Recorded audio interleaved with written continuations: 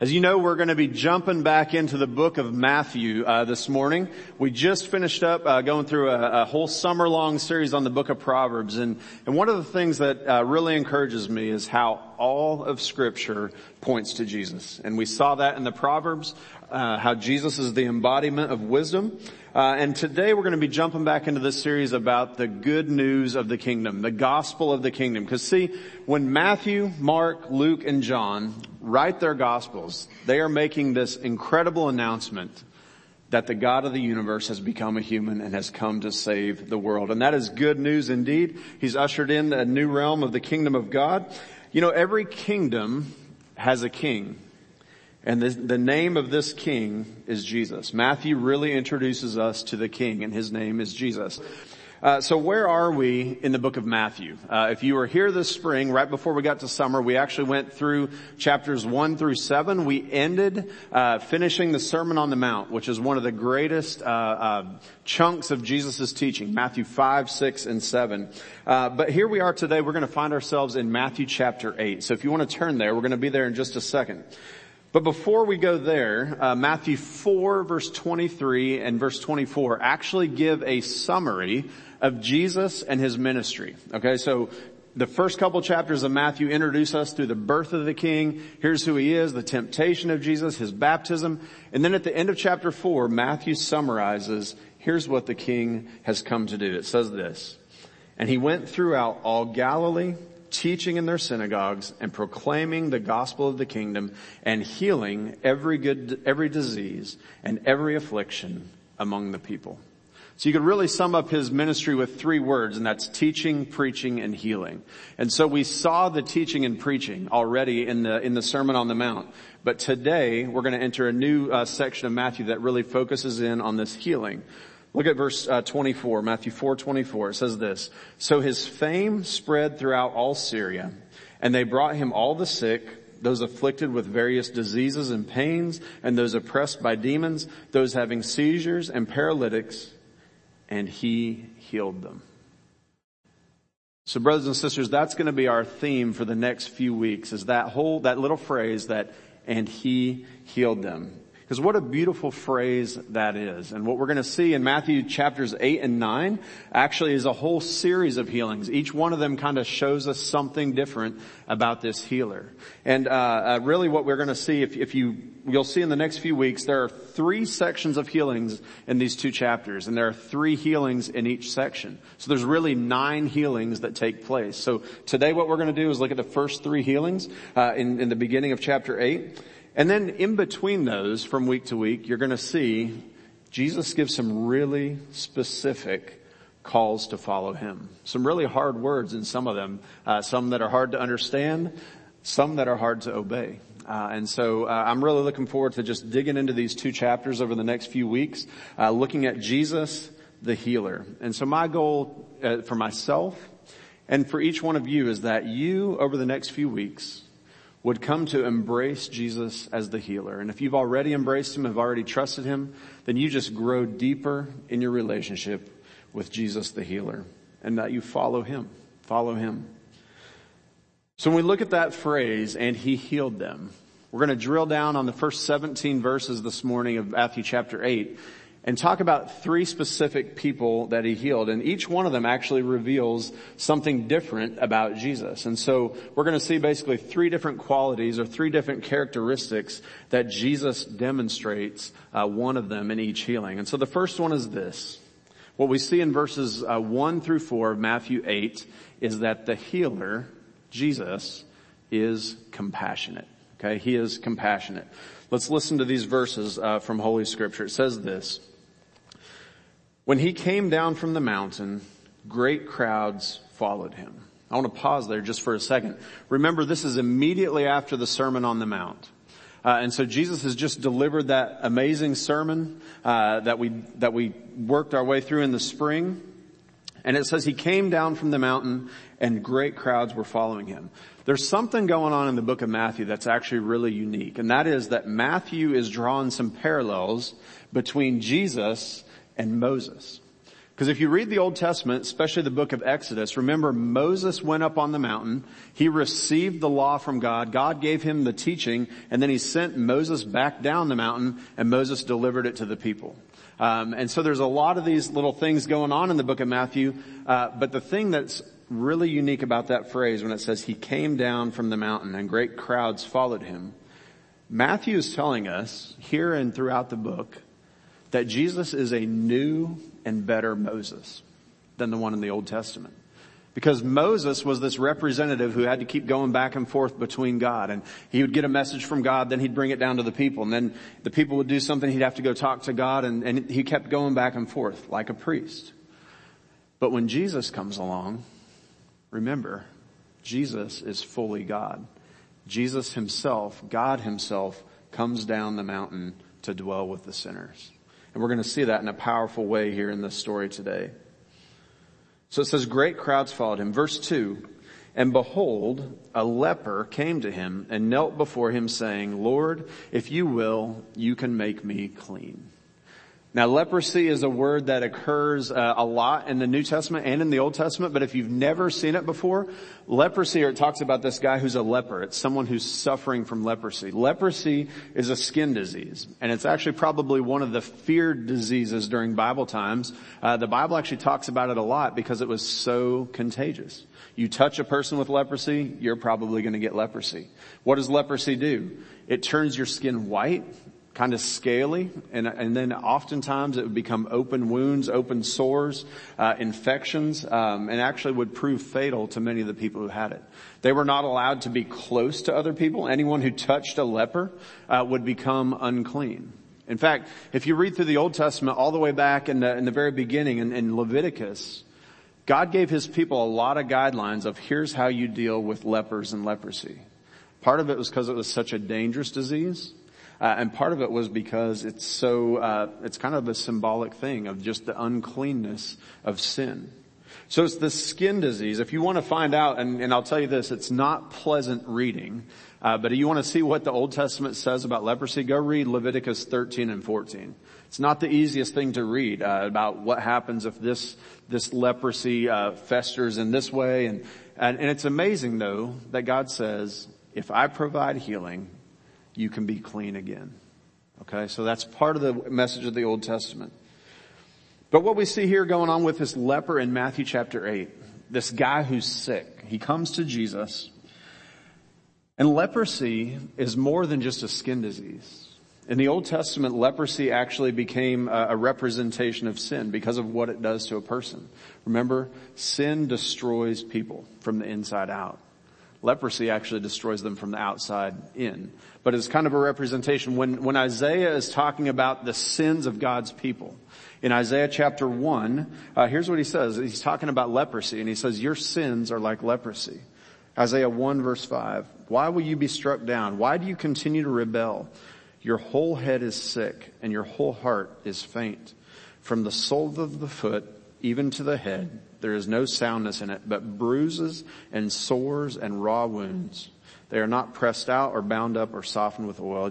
It's this whole picture that God says that your sins are like festering open wounds. And leprosy is a picture of that. So when a leper comes to Jesus, yes, he wants physical healing. But there's something even deeper going on there. And that is this whole representation of sin in that disease. It says nothing about him being sinful, and that's why he has leprosy. People get sick not because they're sinful, but because we live in a sinful world. But notice that man's request on the screen there. You know, he doesn't question Jesus' ability to heal. What does he say? Lord, if you will, you can make me clean. So he's confident Jesus is able to do it. But he says basically the literal translation here would be, if you wish to do it, please make me clean. So Jesus stretched out his hand, verse 3, and he touched him, saying, I will be clean. And immediately his leprosy was cleansed. And Jesus said to him, see that you say nothing to anyone, but go, show yourself to the priests, and offer the gift that Moses commanded for a proof to them. Again, going back to Leviticus 13, he said, follow the instructions and do this. What do we see happening here? A couple of things. Again, the healer is compassionate. You know, in Mark chapter 1, where it tells the same, it's kind of the parallel passage of this story. It says that Jesus was filled with pity, or filled with compassion, and he reached out his hand and he touched the man. He was filled with compassion. That's what's being emphasized here, is the concern and care that Jesus has for this person. And there's really a couple of surprising things that happen in those couple verses. One of them, I'm going to start with the last one first and then go back to the biggest one. The last one, you know, when Jesus heals him, Jesus says, see that you say nothing to anyone, but go show yourself to the priest. Why would Jesus tell him to keep this a secret? Actually, we're going to see this in a couple of the healings throughout the book of Matthew, and also in the book of Mark, the same thing happens. Jesus is like, keep it a secret. Don't tell anybody that I healed you. Why would Jesus say something like that? Now, scholars have debated this for years, but we believe what happens is you see as Jesus heals more and more people, even later in this chapter, people start to hear about it, and he just gets surrounded by crowds of people. And all they want is to be healed. Jesus says physical healing is important. I want to heal you. But I'm bringing a kind of healing that's even more important than physical healing. And that's spiritual healing. And so we think that Jesus was afraid if the crowd started gathering around him too much for physical healing, he wouldn't be able to reach people with his message of spiritual healing. So that's one thing that's surprising. Why does Jesus tell him to keep it a secret? I think he wants to keep it from too many crowds gathering and stopping him from moving. But the most surprising thing to anybody in the early days of the church who would have read this is that, did you catch those words? It said in verse 3, Jesus stretched out his hand and touched him. Jesus touched a leper. People would say, why in the world would he do that? You're not supposed to touch these people. The Bible even tells you if you touch them, you're unclean. Why would Jesus touch the leper? This kind of reminds me of this famous painting in the Sistine Chapel, painted by Michelangelo. You've probably seen this before. It's called The Creation of Adam, and it's God reaching down and touching Adam, imparting life to Adam. That's what they think the artist was trying to illustrate with this picture. God reaching down to touch Adam to give him life. But what I love about this story is that Jesus doesn't just reach down to touch the sick man. Like he literally came down out of heaven and became one of the humans on earth so that he could reach out and touch the unclean man and share compassion and love with him. No one would touch an unclean person unless they cared for them and wanted to show love to them. The healer is compassionate. How do we know that? Because I believe this, Jesus' touch of that leper is really making a really strong point here. You know, Jesus could have healed him just by saying, okay, be healed. In fact, later in the chapter, we're going to see he does that very thing. But he goes out of his way to reach out and touch that unclean person. What does that show us? I think that shows us that Jesus is willing to be close to the broken, to the unclean, to the hurting, to the sick, to sinners. See, this healing is symbolic. It shows his compassion and love for the outcast. He came near, touched that leper, not just to heal him physically, but to show that this is what I've come to do, to heal you all spiritually. Not just physical sickness, but also heal sin. 2 Corinthians 5:21. You may have heard this verse. This is one of my favorite verses. It says this, for our sake, he made him to be sin who knew no sin, so that in him we might become the righteousness of God. On the cross, at the end of the book of Matthew, you see Jesus taking on the sins of the entire world. And he says, I will willingly die in your place to heal you of your sins. He came near so he could take our sins away. He was willing to make himself unclean in order to make others clean. That's what he does with this leper. Now again, people have argued about this, like did Jesus actually become unclean when he touched that man with leprosy? A good argument could be made that no, he didn't, because he actually imparted cleanness to him immediately, miraculously. Yet the point is still there. He came near and touched this unclean man so that he could heal him. So here's a couple of thoughts of application from this first miracle. First one is this. When you pray for healing, I think you can kind of imitate the way this leper does it. First of all, he acknowledges God's ability, right? He says, I know you're able to do it. And yet he holds it in balance with saying, I also acknowledge you have a divine plan. He says, if you're willing, please heal me. I know you can. And if you're willing, please do it. Because that's a hard question that comes up whenever you talk about Jesus the healer, right? A lot of us have had sick relatives. My dad passed away of a brain tumor probably 17 years ago. And I remember when he first got diagnosed with this, I would pray on my knees and say, Lord, please heal him. I want you to get all the glory for it. We're living in a time of COVID. People have prayed, Lord, please heal my loved one from COVID. God heals some and others he doesn't. And so I would encourage you when you pray for healing, and we should pray for healing, acknowledge both God's ability, but also acknowledge his divine plan and say, as Jesus said right before he was crucified, not my will, but thine be done. And that's a hard thing to balance. And yet we know Jesus is the healer and he's able to heal whomever he chooses. But to balance those two things. So I would encourage you, ask for healing. Absolutely. God wants us to ask for healing. But balance that with knowing that he has the ultimate wise plan. Second point of application I would have here is this. Imitate Jesus' compassion. Right? Throughout the New Testament, we are called to imitate Jesus, to walk in his steps. So we see Jesus the healer demonstrating compassion.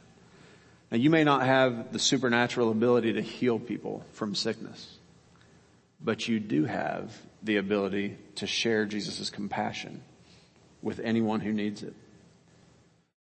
This is an interesting one, especially right now, because let's say some of the people who need compassion the most might be those who are sick with this disease called COVID. And so we're not allowed to touch people who are sick, just like God's people in the Old and New Testament weren't allowed to touch lepers.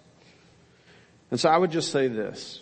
At a time when we can't physically touch sick people, you can touch their lives in a whole lot of different ways and show compassion in a whole lot of different ways. Maybe through meals, gift cards, texts, phone calls, prayers, or just an old-fashioned handwritten note. Show compassion to people who need compassion. That's what Jesus calls us to do. Jesus the healer is compassionate. Do you know his compassion personally? And can you share that with someone in your life? I think we're called to do that. That brings us to the second quality, though, and that is that the healer is powerful. The healer is powerful. We see this in the second miracle that he works with the centurion in verses 5 through 13. Here's what it says. When he had entered Capernaum, a centurion came forward to him, appealing to him. Lord, my servant is lying paralyzed at home. He is suffering terribly. And he said to him, I will come and heal him. I actually love to read these things in like different versions. I love the way the King James says this verse. Okay, listen to what it says about the centurion. The centurion says this in King James English. My servant lieth at home sick of the palsy. He is grievously tormented. In other words, it's nasty. Whatever's happening to this guy, it's terrible. We don't speak that way anymore, but the point is, the guy's paralyzed, he's hurting, grievously tormented. Before we jump to the next verse, again, if this is new to you, what's a centurion? A centurion is a Roman army officer who has command of at least 100 soldiers. And so that's who this guy is. Now think about this again. It's a Gentile. This is not a Jewish person. He's an outsider. Really an outcast. In Israel, this would be a persona non grata, right? It's a occupying army officer. Not real popular amongst the Jewish people. And yet Jesus listens to him. Verse 7, and he said to him, I will come and heal him. Verse 8, but the centurion replied, Lord, I am not worthy to have you come under my roof, but only say the word and my servant will be healed. For I too am a man under authority with soldiers under me. And I say to one, go, and he goes. And to another, come, and he comes. And to my servant, do this, and he does it. Verse 10. When Jesus heard this, he marveled. And he said to those who followed him, truly I tell you, with no one in Israel have I found such faith. Verse 11, I tell you, many will come from east and west and recline at table with Abraham, Isaac, and Jacob in the kingdom of heaven, while the sons of the kingdom will be thrown into the outer darkness. And in that place there will be weeping and gnashing of teeth. Verse 13, and to the centurion, Jesus said, go, let it be done for you as you have believed. And the servant was healed at that very moment. A couple things we want to notice in these verses as we talk about how Jesus the healer is powerful.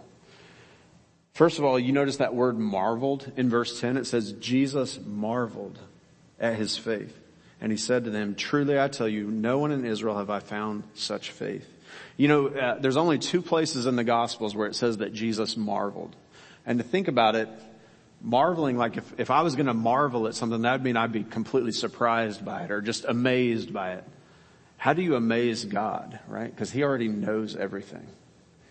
And yet here, and in one other place, it says that he marveled. Here he's marveling at the great faith of this Gentile believer, or this man who's not even a Jew, and yet has faith in him as the healer.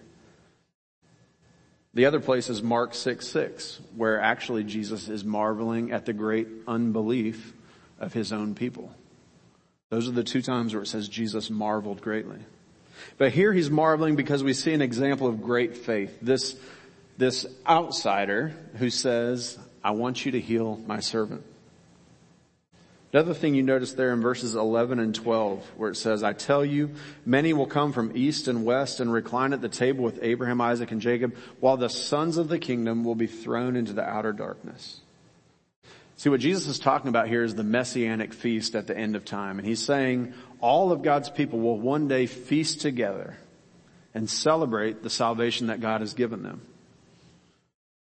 But there's going to be some left on the outside. Those that didn't know the king. Those that didn't follow the king. Those that are not a part of the kingdom. And during Jesus' time, and actually it's no different during our time, people thought, if I have the right pedigree, I'm in the kingdom.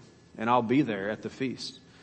And Jesus says, it doesn't matter if you're Jewish. It doesn't matter if your father was Abraham, Isaac, or Jacob.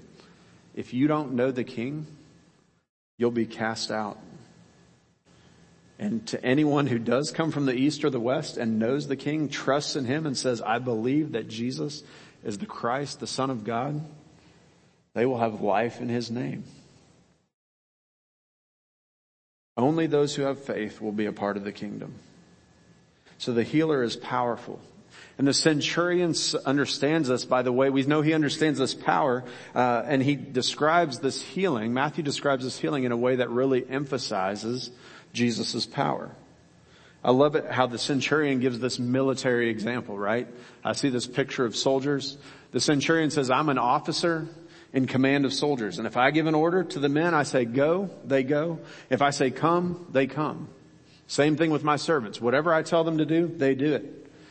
And the centurion's basically saying, just like that happens for me, Jesus, whatever you command, even the removal of disease from a human body, it's going to happen.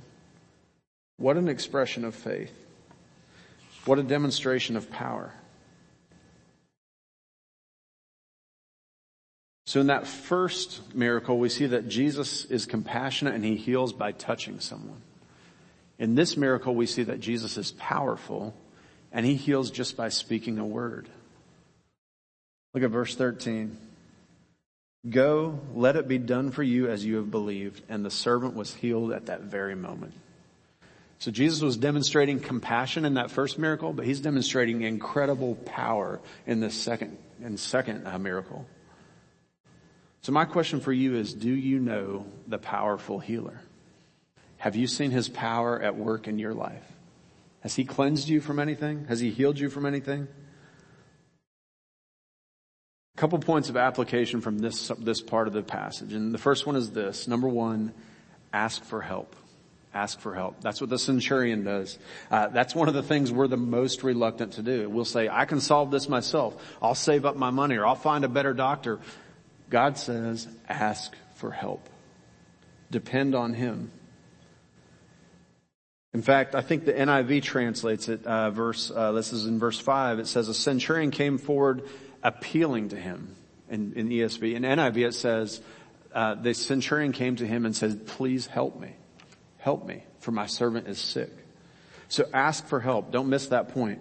And I would say not just for healing from sin or from healing from sickness, but for every single step of the journey. We saw that in in his teaching throughout the Sermon on the Mount, that we have to depend on the King. It's his power alone. Abide in him and he will abide in you. If he's your powerful King, ask him for help. And then the second point of application on this is this. If he's your powerful King, then listen to him. Obey him. If he's giving you marching orders, by all means, don't ignore those things. Don't ignore his teaching or his principles. Do the things he commands you to do. Don't want to miss that. But overall, know Jesus as the powerful healer. That brings us to our third point. And that is this. The third thing that Jesus demonstrates as the healer is that he is personal. The healer is personal. We see this in the last miracle that he works in verses 14 through 17. Follow along as I read these. It says this, and when Jesus entered Peter's house, he saw his mother-in-law lying sick with a fever. He touched her hand and the fever left her, and she rose and began to serve him. That evening, they brought to him many who were oppressed by demons, and he cast out the spirits with a word, and he healed all who were sick. This was to fulfill what was spoken by the prophet Isaiah. He took our illnesses and he bore our diseases. A couple things in there that I wanted you to notice. First of all, it says that he spoke a word and healed people. And earlier it said for Peter's mother-in-law, he touched her and healed her. So same thing. He's touching people and speaking, healing through his touch, healing through his words. But the other thing that we see here is this scripture that's quoted at the very end of this passage. This sums up the whole thing. It says, verse 17, this was to fulfill what was spoken by the prophet Isaiah. He took our illnesses and bore our diseases. Flip with me back to Isaiah chapter 53. If you've got a Bible in front of you. Isaiah 53 is one of those passages in the Old Testament that ties the two testaments together. Okay, Isaiah 53 talks about how Jesus is the only person who could fulfill the problem of sin. And this passage that Matthew is quoting is driving that point home, that Jesus is the one who was promised by Isaiah 600 or 700 years earlier as the one who would come and take sins away. Isaiah 53 verse 4. Surely he has borne our griefs and carried our sorrows. Yet we esteemed him stricken, smitten by God, and afflicted. He has borne our illnesses and carried our diseases. It could be translated either way. Because you see what we're talking about in Isaiah 53 is both physical healing, and it becomes very plain that we're also talking about spiritual healing. So when an author like Matthew quotes one verse from Isaiah 53, or when Jesus quotes a verse, know this, they're aware of all the other verses that surround that one verse. So Isaiah 53 verse 5, but he was wounded for our transgressions. He was crushed for our iniquities. Upon him was the chastisement that brought us peace. And with his stripes we are healed. All we like sheep have gone astray. We have turned every one to his own way, and the Lord has laid on him the iniquity of us all.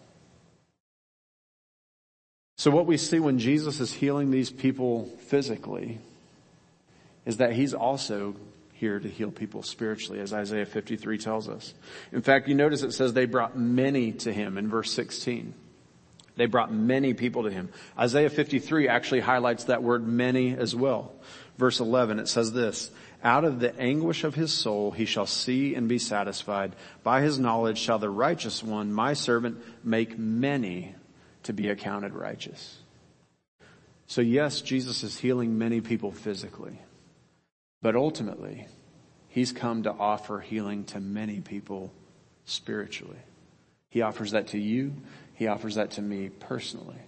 I love these three miracles for a couple of reasons. One, you notice Jesus is healing outcasts, right? People that no one would want to touch. People who are considered second-class citizens.